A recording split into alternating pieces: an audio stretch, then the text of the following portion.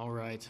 Well, we will go ahead and get started. We're continuing our study in the book Counsels and Thoughts for the Spiritual Life of Believers by Thomas More. As I mentioned last week, we are currently going through a section of the book, which is chapters 4 through 7, and we've skipped around a little bit. I gave a little intro last week just saying that we've been skipping around trying to tie together themes, but also trying to manage time accordingly based on length of chapters, etc. So last Sunday we actually talked about chapters 4 and 7, and today we're going to be coming back and covering chapters 5 and 6. Another comment I made there, though, was that even though these are discrete chapters and Moore is treating individual subjects in each chapter, they do flow very smoothly together. He has common themes that tie these chapters together. And so what we saw last week was Moore was talking about, we talked about sinnership and salvation, and then the difference between the religion of the natural and spiritual man. And some of the themes we saw was, what Moore is talking about, throughout the early part of this book and on into future chapters, the fact that we are best suited for Christ's office as Savior when we see our sin truly for what it is, and we see our depravity for how deep it is, and we feel that complete dependence upon Christ for salvation.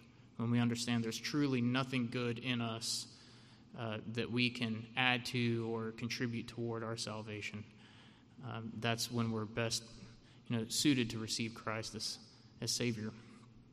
And then we also talked about a number of other items, but one of them that we continued coming back to, and we're really going to see more bringing it home today in chapters 5 and 6, is the topic of the Christian's assurance of salvation. And that's something that I actually found really encouraging, that Moore so early in his book has decided to address the topic of assurance of salvation.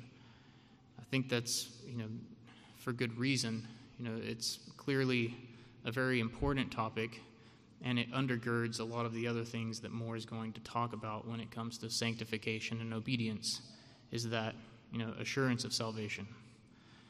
And I think he also addresses it up front so early on because it is an issue for a lot of Christians. We can probably think about, the new convert or, someone who's young in the faith. A lot of times, assurance of salvation is a major concern. Asking yourself, how do I believe I'm saved. How do I know I'm saved? How do I know for sure? How can I feel peace with this or comfort in this? But it's not only new converts or those young in the faith. This is an issue oftentimes even for people who've been saved for a very long time.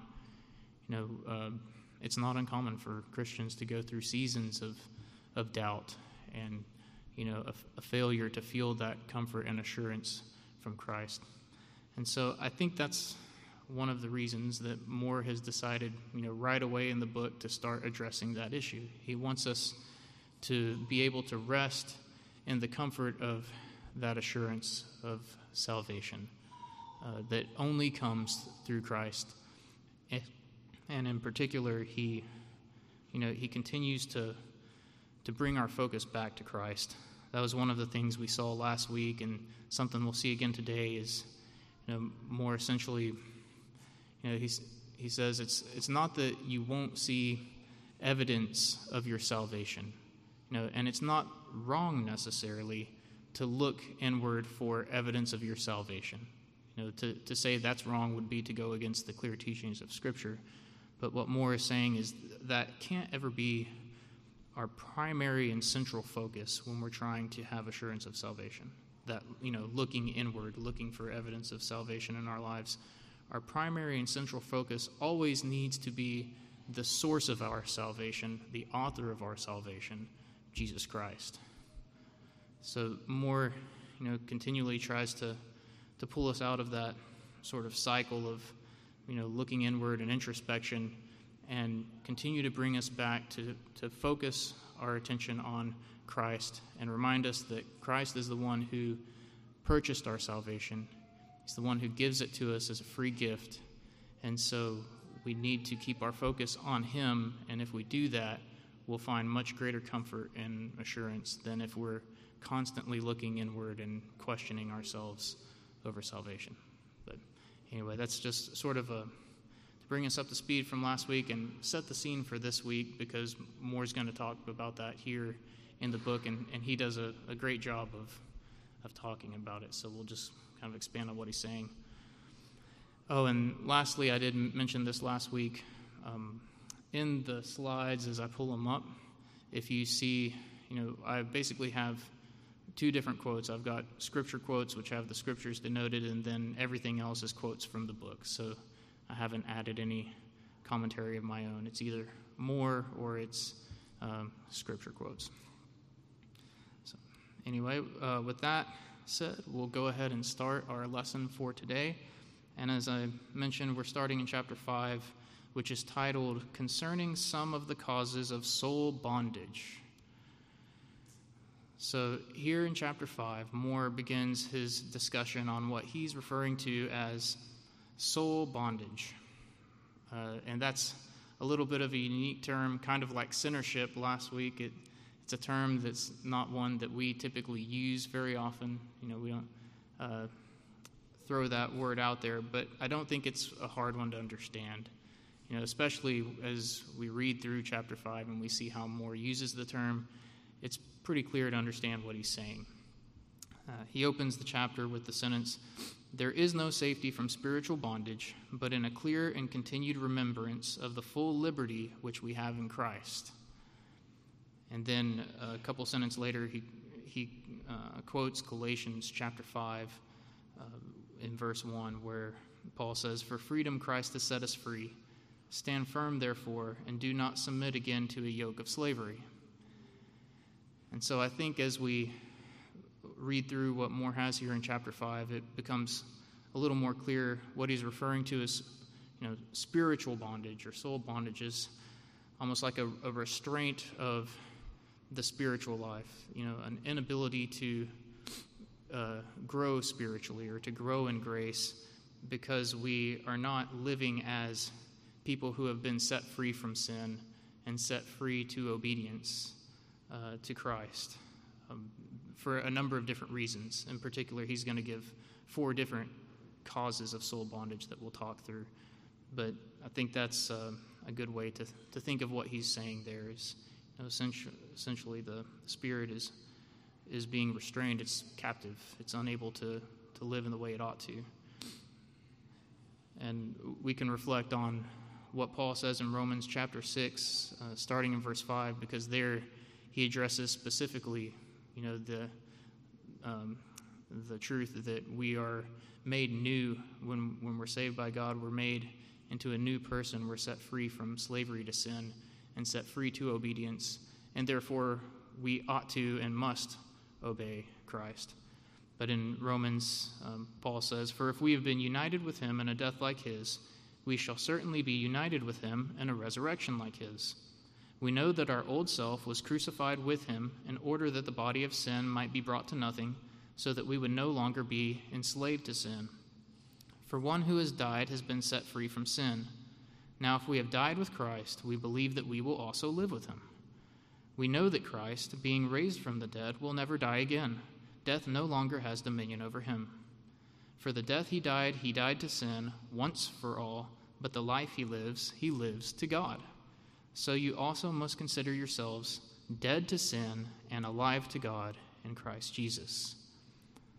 So Paul here is exhorting us to consider ourselves dead to sin and alive to God.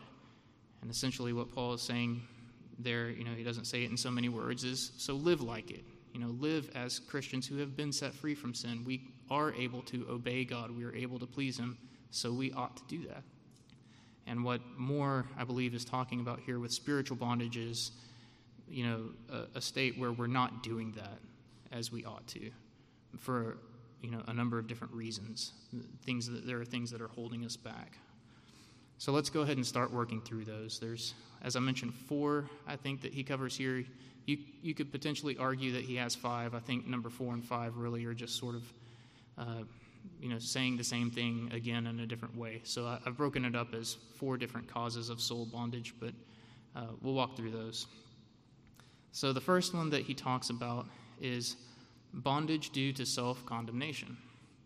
Moore says, some are in bondage to the law of God under self-condemnation because they see that they are not perfect in righteousness according to that law in its spiritual meaning.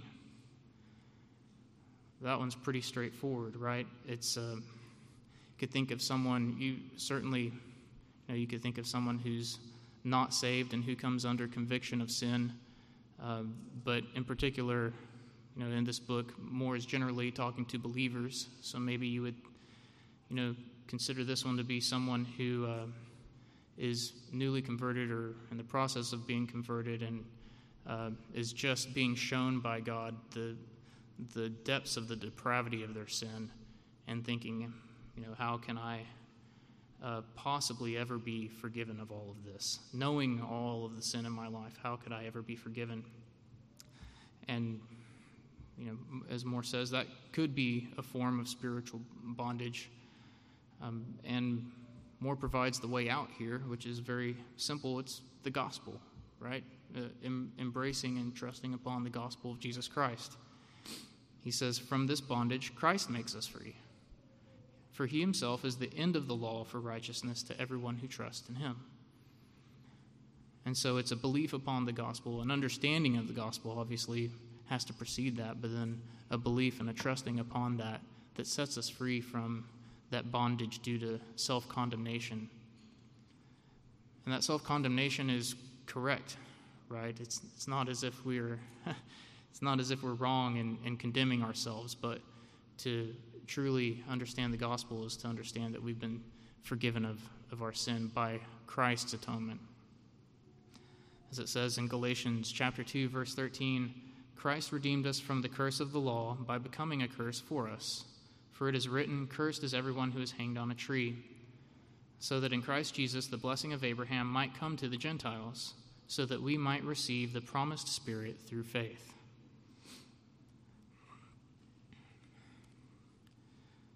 Then moving along to the next cause of spiritual bondage that Moore provides, he talks about a type of bondage due to failure to trust in Christ alone for salvation.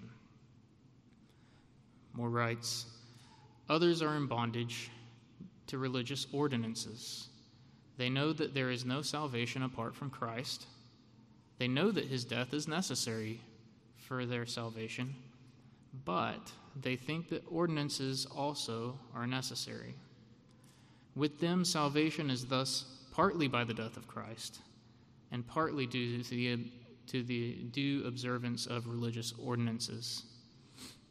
So here, these individuals are, they're failing to remember the solas, right? The solas that we are so familiar with as a Reformed church. The alones, say that we're saved by grace alone, through faith alone, in Christ alone. They would agree that we're saved by grace through faith in Christ, but they are forgetting the alone part. And this is exactly the issue that Paul was dealing with. We have the great example that we can refer to in the book of Galatians. Paul was addressing this exact issue with the church in Galatia, where they had been influenced by the Judaizers there and had been fallen under the sway of these false teachings after having been, converted by hearing the true gospel. They were then led astray by this false gospel, and that's what Paul's writing to them about. And, the entire book of Galatians is a treatment on that particular issue. But if we just look, particularly at chapter 5, starting in verse 2, we see a good summary of what Paul's saying there. He says, look, I, Paul, say to you that if you accept circumcision, Christ will be of no advantage to you. I testify again to every man who accepts circumcision that he is obligated to keep the whole law. You are severed from Christ, you who would be justified by the law, you have fallen away from grace. For through the Spirit, by faith, we ourselves eagerly wait for the hope of righteousness. For in Christ Jesus neither circumcision nor uncircumcision counts for anything, but only faith working through love. We see there that Paul is telling them, you're either saved by grace or by works, but you can't have both. If you're saved by grace, your works don't count for anything, they're not necessary. If you're saved in any way by your works, then it's not grace. And Paul's not addressing a group of people who are denying that we're saved by faith in Christ. They're affirming that. The problem is they're also saying that there are other requirements for salvation in addition to faith in Christ. And Paul says you can't have it both ways. It's one or the other. Either Christ saved his people from their sins or not. And indeed, Christ has saved his people from their sins.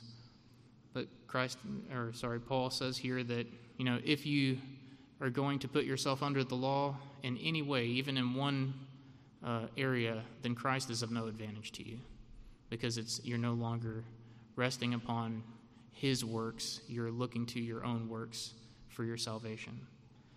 And so you can imagine, yes, this is a great source of spiritual bondage for people, and souls that are in this type of bondage are in great peril.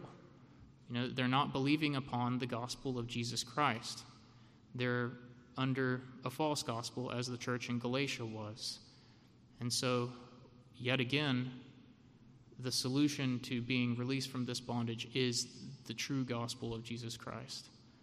Coming to know that and trust upon the fact that we are saved by Christ's works alone, with no contribution whatsoever on our part toward our salvation, other than, as Jonathan Edwards said, the sin that makes it necessary. So then Moore moves on into a third cause of soul bondage. Oh, yes. Oh, I know I'm paraphrasing, but essentially you contribute nothing to your salvation other than the sin that made it necessary. Yeah. So the third type of bondage is that Moore talks about is bondage due to looking inward for evidence of salvation. And this is the one that, as I mentioned at the beginning, we talked about already a little bit last week. But Moore keeps coming back to this. It seems to be an issue that's, important to him, and I think we should take note of that, because it is something that can take hold of, genuine believers. So Moore says here, others again are in bondage, not because they hope to do anything themselves to honor the law, or to make their salvation more secure by ordinances, like the last group we talked about. For they know that Christ alone is sufficient both for perfect deliverance and for their standing in perfect righteousness before God. But they are in bondage because they look to their own doings to find an evidence that they have an interest in this complete work of Christ. Now, Moore points out here that this may seem very humble and God-honoring because they feel such guilt over their sin, and they're, broken over it and unable to feel assured of salvation because they see the sin in their lives and they don't see adequate evidence of sanctification. But Moore turns that around and says, it is not humble, for there is a looking out for self-goodness, right? We're looking to our own goodness as opposed to having our central focus being upon Christ and his perfect righteousness. And he says, it is not God-honoring, for there is dissatisfaction with the sure word of God. Now, Moore's going to come back to that again in chapter 6, but what he's saying here is that God has, promised salvation for all of those who repent of their sins and put their faith in Christ alone for salvation. When we've done those things and we continue to look for evidence in our lives and make that our primary focus, we're no longer trusting upon God's promises. And we're no longer looking to Christ as our source of salvation. We're starting to allow ourselves to become more focused on, the evidences we see in our lives. Yep. You mentioned earlier about how he's not saying in how you said Scripture should testify to Mm-hmm. examine ourselves, but I think a lot of us admit. Mm-hmm. Struggling early in your faith with Oh, assurance, yeah. Mm-hmm. and everything you do, you make one misstep, and I'm not Christ. Yeah. And that is bondage. Mm-hmm. But it seems I don't know if the word necessary is the right word, but it's just part of it. I think Yeah. you got to go through it. Right. You can't stay. That's right. Yeah, that's right. And you have to continue, you will continue to make progress, but it happens over time, not overnight. And in chapter 6, we'll see here more, kind of goes into more on that when he's talking about assurance of salvation.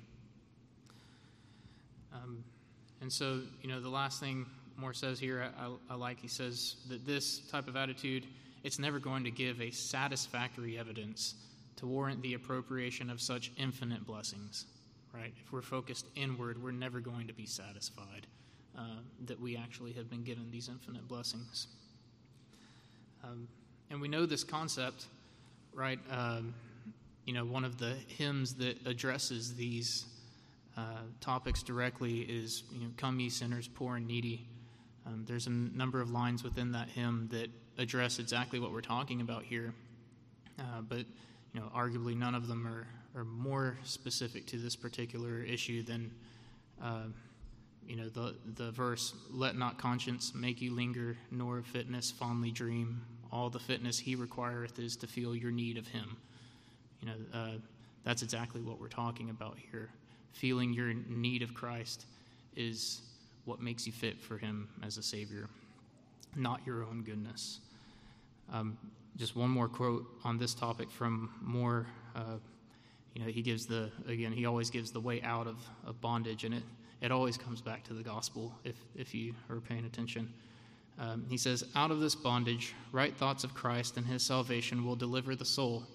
For in our thoughts of himself is found our true evidence of having an interest in his finished salvation, his own word being witness. For if our need leads us to him alone for help, if our sin-sick state leads us to him alone for healing, if our lost condition leads us to trust in his atoning death alone for salvation, we have the sure evidence that we are his. To all such, how assuring are his words, 'Him that cometh unto me, I will in no wise cast out.'" And so this is encouraging for, as Pastor Fry said, the new convert who's trying to understand, how do I know I'm saved? Well, if these things are true of you, then indeed you do have faith in Christ. If you're looking to him alone for all that you need for salvation. I had a couple of, good verses just as reminders, that, again, I think it helps a lot when we remember that even our faith is a work of God. It's not our own work that we're doing for ourselves. It's a work that God is doing within us. I think that also gives us a great amount of hope because we no longer are dependent upon ourselves, right? We understand that God is the one working within us. And yes, we are working alongside him in that, but ultimately it's God who is accomplishing our salvation. And we know that because we see it over and over and over again in Scripture. In these verses I put up here, I just underline, things to remember where it's, showing who is performing the actions here. It's always God performing the actions. So we see in Ephesians chapter 2, "But God, being rich in mercy, because of the great love with which he loved us." Oh, sorry, it stopped presenting there. Let me see if I can get it to go again.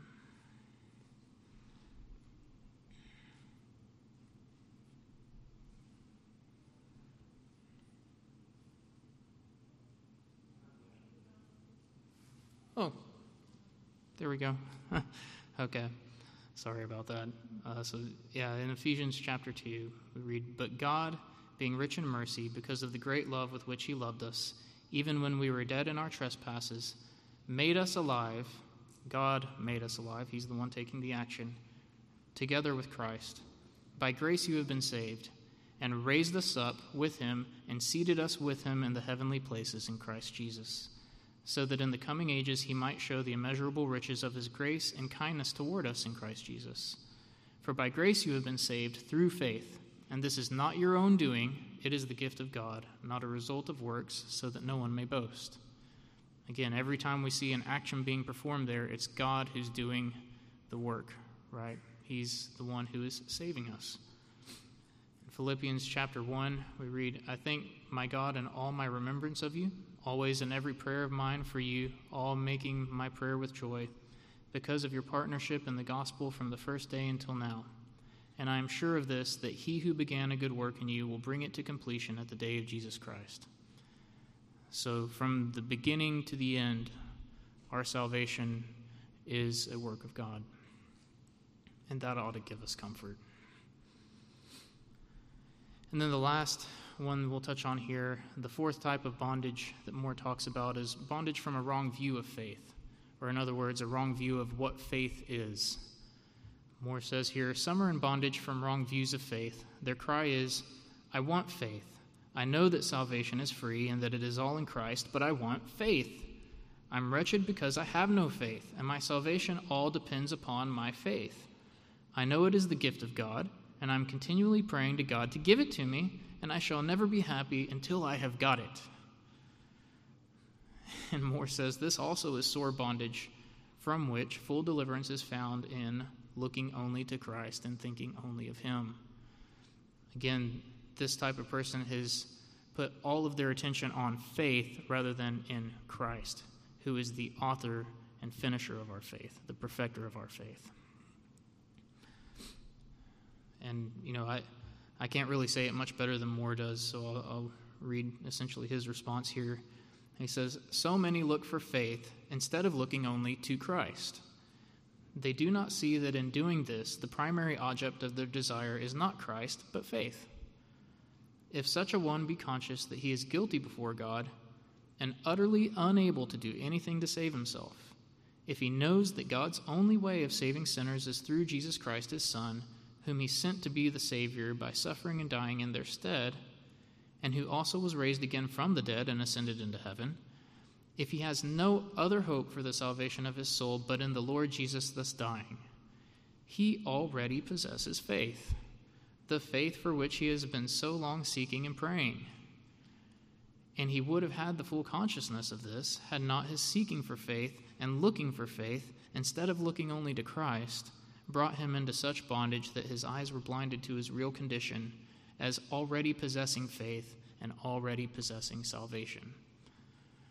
So again, it may sound silly to some, but if you've ever been there, you know that this is a real type of bondage. Oftentimes we can get so fixated on faith that we forget to look to Christ. And we forget that, indeed, if we are depending upon him wholly and completely for our salvation and nothing else, we already have the faith that we're so desperately looking for. And so that closes out chapter 5, and we'll go ahead and continue into chapter 6, which, when you read it, it just really feels like a continuation of chapter 5. It's essentially just taking everything that Moore had said in 5 and fleshing it out, with the focus now turning specifically to assurance of salvation for the Christian. So he starts out the chapter by saying, assurance of personal salvation comes only through trusting and believing.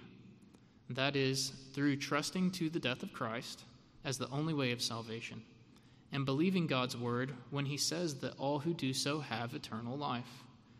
This and this only is the sure ground of assurance. God cannot lie. Christ has not died in vain. His death is the finished salvation of all who trust in him. I really like how Moore says that. God has made these promises in Scripture, that there is, therefore, now no condemnation for those who are in Christ Jesus. Christ indeed has died to save and to redeem his elect people, the people that the Father has given to him to save. God has made these promises, and when we get caught in that cycle of continually questioning and doubting our salvation, not that that's always a bad thing. It's not always a bad thing to consider our lives and to look at whether or not we are living in accordance to God's commandments. But when we become obsessive over those things, we're failing to trust in God's promises to his people. And we need to remember exactly what Moore said there. God cannot lie. Christ has not died in vain. His death is the finished salvation of all who trust in him. We see in Hebrews chapter 10, starting in verse 11, a great, there's a number of passages in Hebrews that talk about how Christ has accomplished fully the salvation of his people through his atoning work on the cross, his once-for-all sacrifice for sins. But here, this clip from chapter 10 is one of those that really sums it up in a succinct way. There, the writer says, "And every priest stands daily at his service, offering repeatedly the same sacrifices, which can never take away sins. But when Christ had offered for all time a single sacrifice for sins, he sat down at the right hand of God, waiting from that time until his enemies should be made a footstool for his feet. For by a single offering he has perfected for all time those who are being sanctified." Those who are being sanctified have already been perfected. Right? Well, how is that so if they're growing in righteousness? Well, what he's talking about here is our standing before God. Our reconciliation to God has already been perfectly accomplished by Christ. Our peace that we have with God through Christ is perfect. There's nothing else that we can do or that we will do that will make it better or more perfect. Christ has already made it perfect, and we need to rest upon that and embrace it, and then take that and use it as an encouragement, as a joy as we go forth in life and seek to live lives that are pleasing to God. And that's what Moore's trying to get us to focus on, over and over again as he brings us back here in his these early chapters. And then, as we talked about before, Moore does turn to the question, he anticipates it, of, what about sanctification? What about the ongoing work of the Spirit in the life of the Christian? As Moore says here, am I not to be better? So, as I mentioned, Moore is not neglecting that. He's just simply trying to keep our focus on Christ where it needs to be. But let's go ahead and see, what Moore says here. He says, "Am I not to be better? No, not before salvation. But after salvation, you will be both better and worse in your own consciousness. Worse, because you will be sure to learn more clearly how far short you come of all spiritual goodness and how much greater is the power of indwelling sin. But on the other hand, you'll also be better in your own consciousness, inasmuch as you will be conscious that you have a more healthy appetite, for you will be sure to hunger after Christ. You will want to hear more about Christ and think more about him. You will want to rejoice in him and to please him in your daily walk. You will also find that sin, however it may strive within, has not that mastery over you it once had, because of your relationship to Christ, who gives you strength against it, and because of the new nature you possess through the Holy Spirit's gracious work, which gives you an increasing dislike to it." So Moore doesn't necessarily answer the question probably in the way that we thought he would. First, he points out, well, am I not to be better? Well, yeah, sort of. You'll be worse in your own consciousness in some ways, because you'll actually see the depravity that is within you, and you'll feel your utter inability for anything good before God. On the other hand, yes, there will be encouragement, and you will feel encouraged, because you will have that work of the Holy Spirit within you, giving you a new nature and new desires, new appetites, new hungers, as Moore says here, You'll find that the things that you used to desire, the things that you used to hunger for, those sinful things, all of a sudden that appetite starts to go away. Maybe not necessarily immediately. Sometimes it may be immediately, but, over time, those appetites will diminish, and your hunger for Christ and for his righteousness and the things that he says are good, that hunger will only increase more and more as time goes on. And so, yes, there will be evidences of sanctification in your life. Again, I think Moore addresses this here because he doesn't want us to think that he's saying that there won't be, growth in grace and encouragement that we can gain from seeing the work of the Holy Spirit in our lives. Going back to Romans chapter 6, we see that, great discourse from Paul essentially saying that, yes, we cannot go on living in sin because we've died to sin. God has made us a new person. When he saves us, he's giving us new appetites, new desires and hungers that cause us to change. He says there, starting in verse 17, "But thanks be to God that you who were once slaves of sin have become obedient from the heart to the standard of teaching to which you were committed, and having been set free from sin, have become slaves of righteousness." So there, there's a lot more that we could unpack in Romans chapter 6, but, Paul's pointing out that, God has done this work. He has set us free from that bondage to sin, and he's made us slaves of righteousness, which is a true blessing. And so, this is addressing that change within us that God has wrought. The change from being slaves, being under the complete power and authority of sin, to now being slaves of righteousness.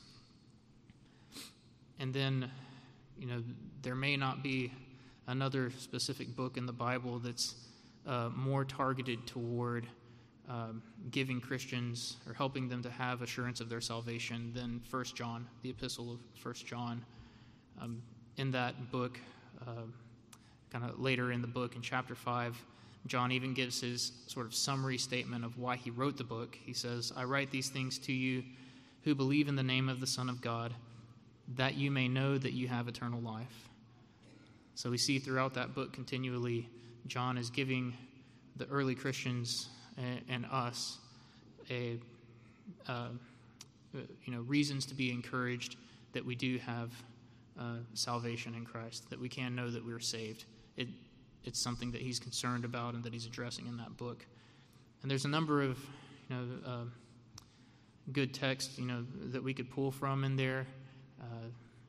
We don't have time to go through it in a whole lot of detail this morning, but he gives examples of different kind of tests to show that we have that we can have assurance of salvation. The test of are you confessing and repenting of sin, right? He says those when we confess our sins, God is faithful to forgive them. He gives a test of orthodoxy. Are you holding to the correct orthodoxy? Saying that anyone who does not have the Son does not have the Father. Whoever confesses the Son has the Father also. Just saying that we need to have the right orthodoxy. But then he also talks about orthopraxy. He talks about our Christian walk and how that also is a reflection of the sanctification that's going on within our lives that God is causing to happen. And in there, just one example, there are others in that book, but in chapter 2, starting in verse 3, he says, "And by this we know that we've come to know him, if we keep his commandments. Whoever says, 'I know him,' but does not keep his commandments is a liar, and the truth is not in him. But whoever keeps his word, in him truly the love of God is perfected. By this we may know that we are in him. Whoever says he abides in him ought to walk in the same way in which he walked." And so we know that, we can see within our lives that, again, we're not, when he says we ought to walk in the same way in which Christ walked, he's not saying we're going to walk in perfect righteousness. He would be conflicting everything else that he said and everything else we see in Scripture if he were to say that. But he's saying that over time, our Christian walk will reflect Christ and his righteousness. We will be, as we talked about, we'll have different hungers and different appetites those will have hungers for the things that Christ says are good, and that will result in us being more obedient to God's commandments more and more so over time as God continues to conform us to the image of Christ. And so, yes, this is addressing the issue of will there be evidence in the Christian's life of salvation? Of course there will be, and we see that throughout Scripture. But again, more brings us back once more to where does our focus need to be if we're struggling with assurance of salvation, or if this is a major issue or question for us. Moore says, all this, however, does not in the least make your salvation from the wrath to come in any way more perfect. It is perfect to start with, else your salvation would be of works. So again, he's hammering home that our salvation that we have in Christ is already perfect. Christ's work on the cross already has perfected all of those who are being sanctified, right, as we read in Hebrews. So while we should be glad that we are growing in grace, and when we see those evidences of sanctification in our lives, we also have to always keep that sanctification separated from our justification. Remember that these good works that we're walking in, which God prepared beforehand, as we read in Ephesians chapter 2, those are not adding to our salvation in any way. They're not making it more perfect or making it better. Our salvation that we have in Christ is already perfect. That growth in grace is a blessing to us in our lives. It's glorifying to God, but we can't let ourselves then sort of transition into thinking that somehow is making our salvation better or more perfect. It's not. Just a few more verses here talking about salvation that I thought were sort of helpful as I was walking through this. Just reminders that our salvation is indeed perfect. It is indeed complete. In Romans chapter 8, there is therefore now no condemnation for those who are in Christ Jesus. When we are saved by Christ, we are saved fully and completely. There is no condemnation for us. That's a wonderful promise that we have in Scripture. In John chapter 3, whoever believes in the Son has eternal life. Whoever does not obey the Son shall not see life, but the wrath of God remains on him.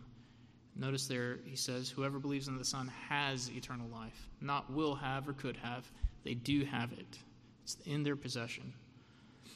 Colossians chapter 2, starting verse 11. In him also you were circumcised, with a circumcision made without hands, by putting off the body of the flesh by the circumcision of Christ, having been buried with him in baptism. Again, you were circumcised, having been buried, in which you were also raised. These things have happened. They're done. You were raised with him through faith in the powerful working of God, who raised him from the dead. And you who were dead in your trespasses and the uncircumcision of your flesh, God made alive together with him, having forgiven us all our trespasses, by canceling the record of debt that stood against us with its legal demands. This he set aside, nailing it to the cross. Notice all of those statements there are about things that God has done. There's not something else that we're going to add to that to make it better. And then lastly, just coming back to Hebrews chapter 10, we have this exhortation as Christians to have confidence and to rest in that full assurance of faith through Christ, and to let that allow us to be more obedient and more, zealous and excited about having the opportunity to obey Christ and to please God in doing so. There we see, starting in verse 19, this exhortation. Therefore, brothers, since we have confidence to enter the holy places by the blood of Jesus, by the new and living way that he opened for us through the curtain, that is, through his flesh, and since we have a great priest over the house of God, let us draw near with a true heart and full assurance of faith, with our hearts sprinkled clean from an evil conscience and our bodies washed with pure water. Let us hold fast the confession of our hope without wavering, for he who promised is faithful. There's the grounds of our hope, right? Because God is faithful. And let us consider how to stir up one another to love and good works, not neglecting to meet together, as is the habit of some, but encouraging one another, and all the more as you see the day drawing near. So here we see again, why is it that we have confidence? Because God, who has promised salvation, is faithful. We're not dependent upon our own faithfulness for salvation. We're dependent upon God's faithfulness. That's why we can have hope. That's why we can have confidence. And also in this passage, I wanted to include it because I really like, since we're talking about the topic of assurance of salvation, what it says there, the exhortation to, let us consider how to stir up one another to love and good works, not neglecting to meet together. That entails that as Christians, we're spending time together. We're worshiping together, obviously, on the Lord's Day, but we're also spending time with one another outside of that. And in doing so, we can stir one another up to love and good works. Now, for those of us who've struggled with assurance of salvation, how many times has that coincided with, failing to meet together, right? Whether it's, perhaps for a season you weren't going to church, or you just were not, participating, you weren't interacting with other Christians and stirring one another up, encouraging one another in the faith. God has given us one another for that. Obviously, He's brought us together to worship Him, but it's also a great blessing that we can come together and encourage one another in our faith. And when we're going through seasons of doubt, other Christians can speak into our lives. They can, remind us of the gospel, remind us of our, complete dependence upon Christ. We have to be sure not to neglect to meet together, because that is typically when we're going to see, the doubts begin to creep in, and there's not going to be other people helping us, other Christians helping us to remember the promises that we have in Scripture. And that concludes our lesson today.